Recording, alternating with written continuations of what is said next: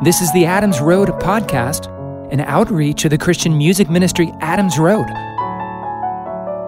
We study verse by verse through the Bible and share music filled with God's Word. Let's start today by listening through Acts chapter 15, verses 36 to 41.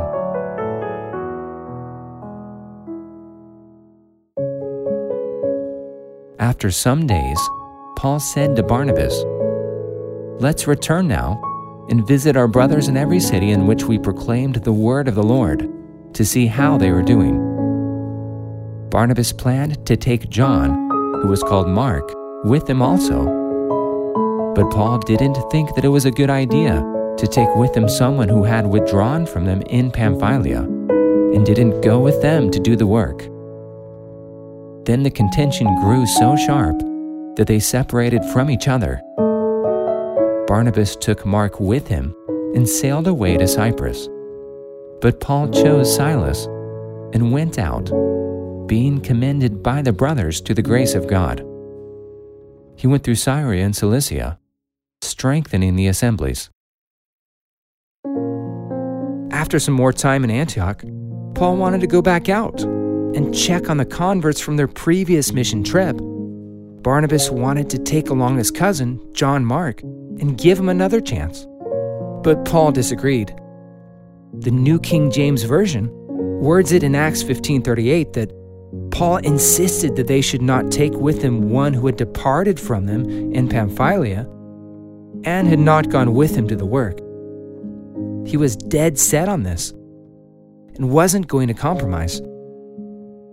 Barnabas, at the same time, was equally determined to take his cousin John Mark.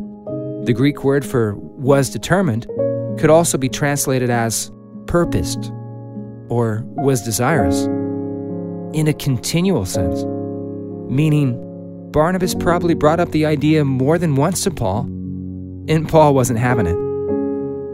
Both were convinced they were right, and neither were willing to budge. This escalated into such a sharp contention that they separated from each other. Like the Greek indicates, this was like a heated shouting match, a provocation, an angry dispute. They were burning with anger, a knockdown, drag-out fight. Both men, giants of the faith as they were, couldn't in the end resolve a seemingly trivial matter as to whether John Mark could go with them on their journey to revisit the churches they had planted. So what led up to this? Perhaps unresolved contention was already brewing among the two men. Maybe the Galatians chapter 2 incident in Antioch with Peter, Barnabas, and the Judaizers had recently occurred, a fresh, unhealed wound between Paul and his missionary companion. Paul recorded, "But when Cephas came to Antioch, I opposed him to his face, because he stood condemned. For before certain men came from James, he was eating with the Gentiles. But when they came, he drew back and separated himself, fearing the circumcision party. And the rest of the Jews acted hypocritically along with him, so that even Barnabas was led astray by their hypocrisy." Had Paul forgiven Barnabas for his hypocritic action? Was Barnabas bitter with Paul and how he had publicly rebuked Peter and the others? If Paul or Barnabas wrote the book of Hebrews, then Hebrews chapter 12 verses 13 to 14 could possibly be exhortation based on personal experience. It says, "Strive for peace with everyone, and for the holiness without which no one will see the Lord. See to it that no one fails to obtain the grace of God, that no root of bitterness springs up and causes trouble, and by it many become defiled." Was there more beneath the surface that had been brewing for some time than just a disagreement about who could accompany them on a trip? Was the dispute about John Mark just the straw that finally broke the camel's back? And was this root of bitterness experienced between Paul and Barnabas something that caused trouble and defiled others as well? I mean, think about it. When you see two people that you both know and love going at it in a heated argument or debate, just kind of like hating each other in the moment, it's really sad, right? And sometimes it can really kind of impact you as well. So think of all the people around Paul and Barnabas who may have been impacted at that church in Antioch, among the believers. It is so important to take Jesus' advice to heart, where he said, "So if you are offering your gift at the altar, and there remember that your brother has something against you, leave your gift there before the altar and go. First be reconciled to your brother, and then come and offer your gift." Like, if you hold on to a balloon of grudges, unable to talk out a grievance and move on, it can fester and grow until, at the worst possible time, it explodes back in our faces. Have you ever let a grievance so fester until at seemingly the worst time possible, the ill feelings toward another seemingly come out of nowhere, exploding like a volcano, defiling all who are present? Regardless of what led up to their climactic dispute, whether there was more to the story than just whether to bring along John Mark, Paul certainly learned from this fallout.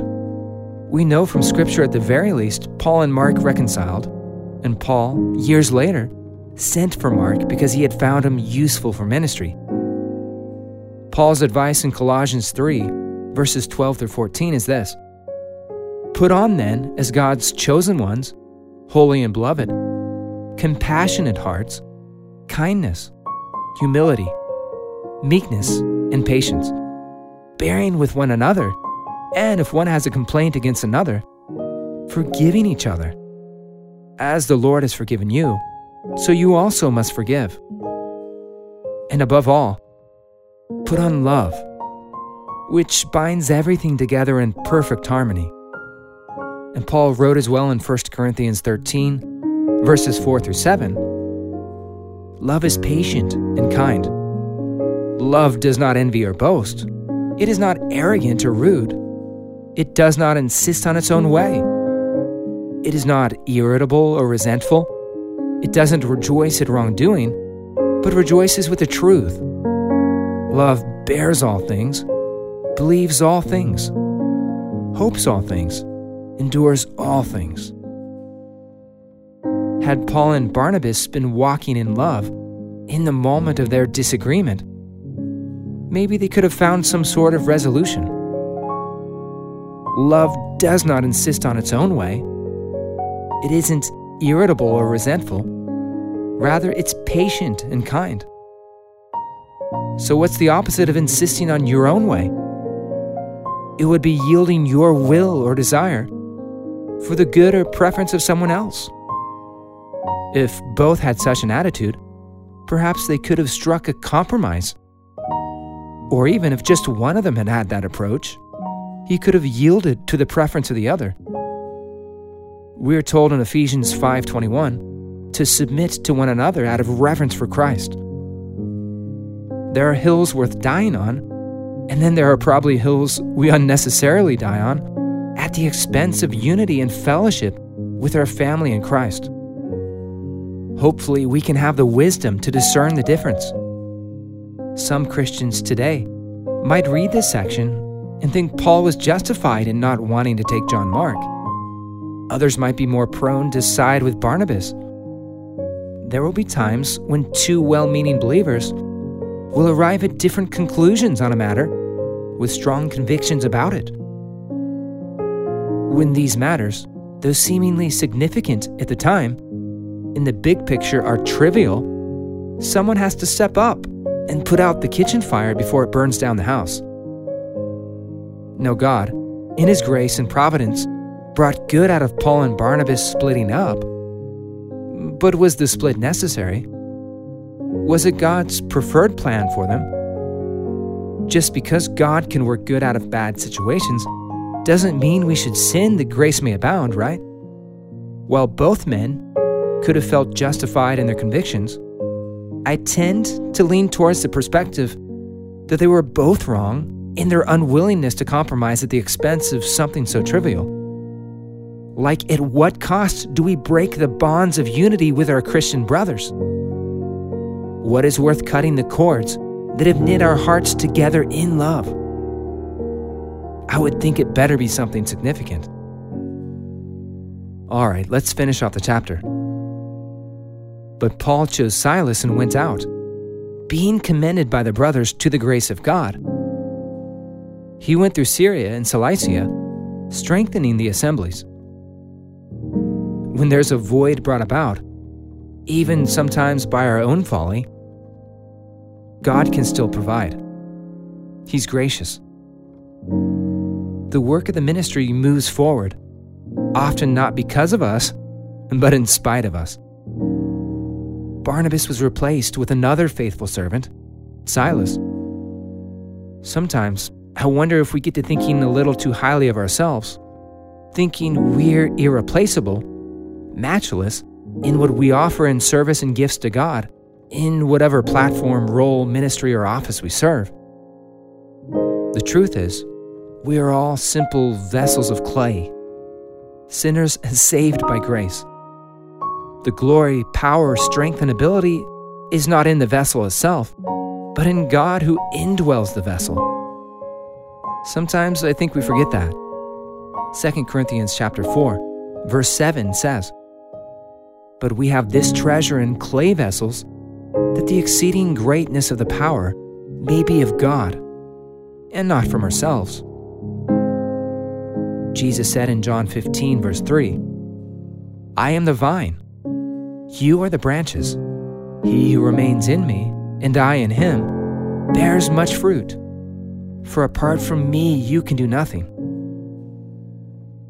God would continue to bear fruit by the gospel, whether through Paul, Silas, Barnabas, or John Mark. Paul and Silas went out to the work of the ministry, being commended by the church to the grace of God, strengthening the assemblies wherever they went. Barnabas took Mark with him and sailed away to his homeland of Cyprus.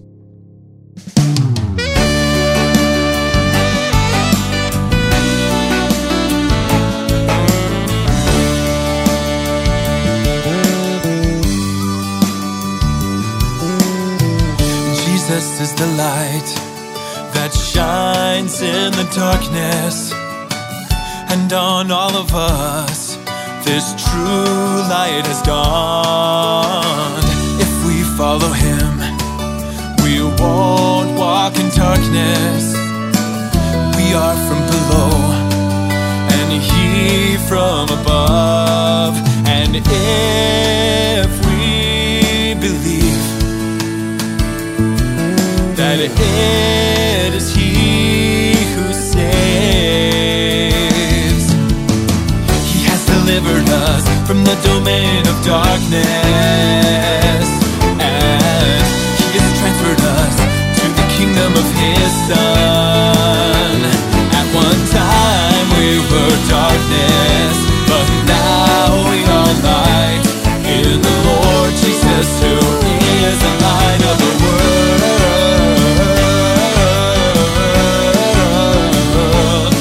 Of the world.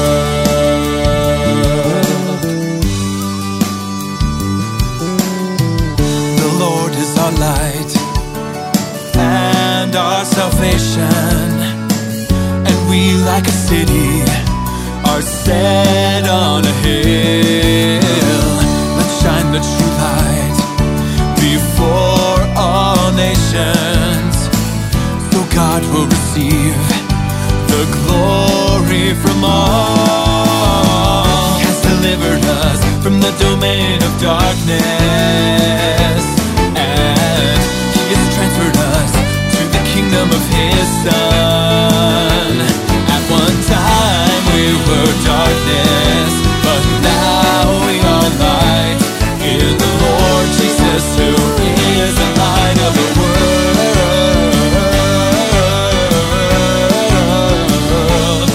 Of the world, to some this gospel is veiled. The God of this world has a sail on them and blinded their eyes, to keep them from seeing seeing the light of the gospel of the glory of Christ. He has delivered us from the domain of darkness, and He has transferred us to the kingdom of His Son. He has delivered us from the domain of darkness, and He has transferred us to the kingdom of His Son. At one time we were darkness, but now we are light in the Lord Jesus, who is the light of the world.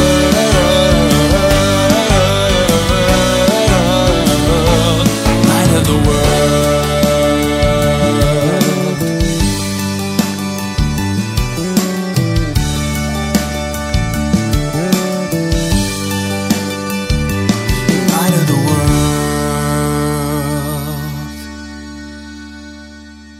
That was Light of the World from the Adams Road album Tongues of Fire.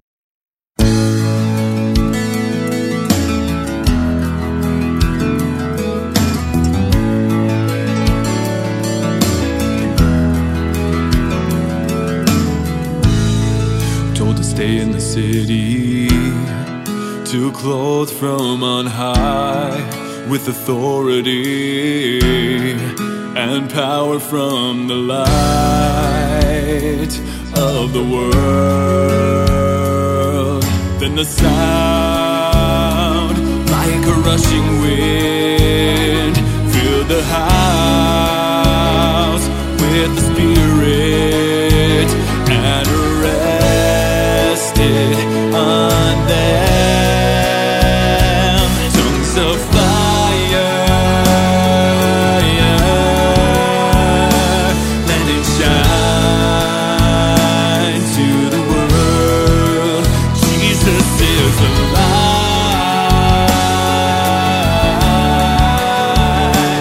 like a candle we hold, send the fire.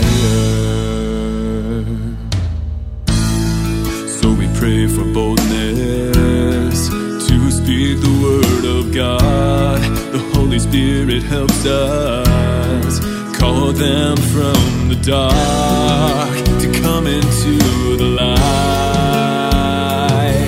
Do you hide your lamp out of sight, or is it on a stand, giving light to all men? Tongues of fire, let it shine to the world. Jesus is alive,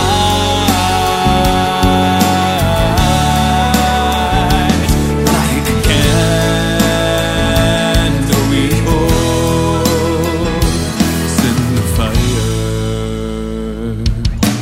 We were sent the Holy Spirit, which was promised us by Jesus to fill us, giving us the words to say and preaching the good news to all creation, the Great Commission.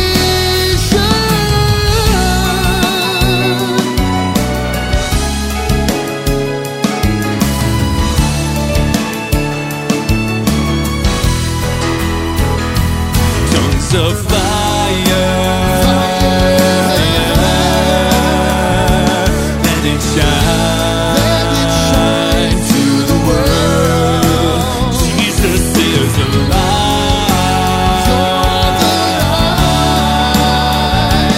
like a candle we hold. Tongues of fire, let it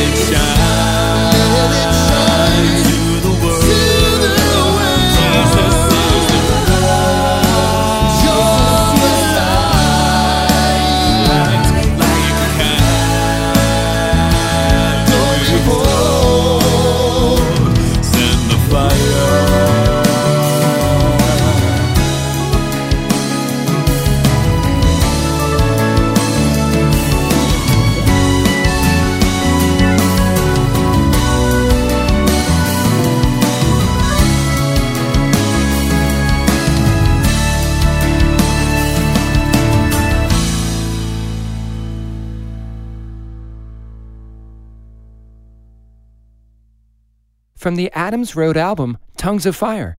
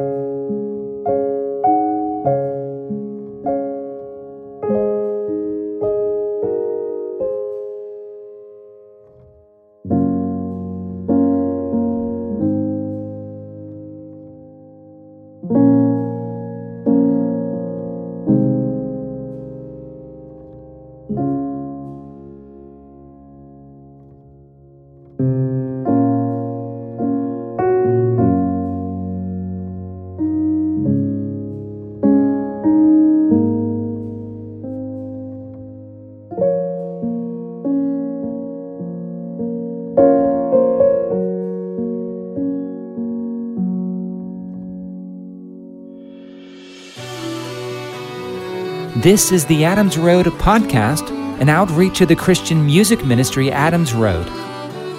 You can learn more about us at adamsroadministry.com. Again, that's adamsroadministry.com. We release a new podcast episode every Saturday.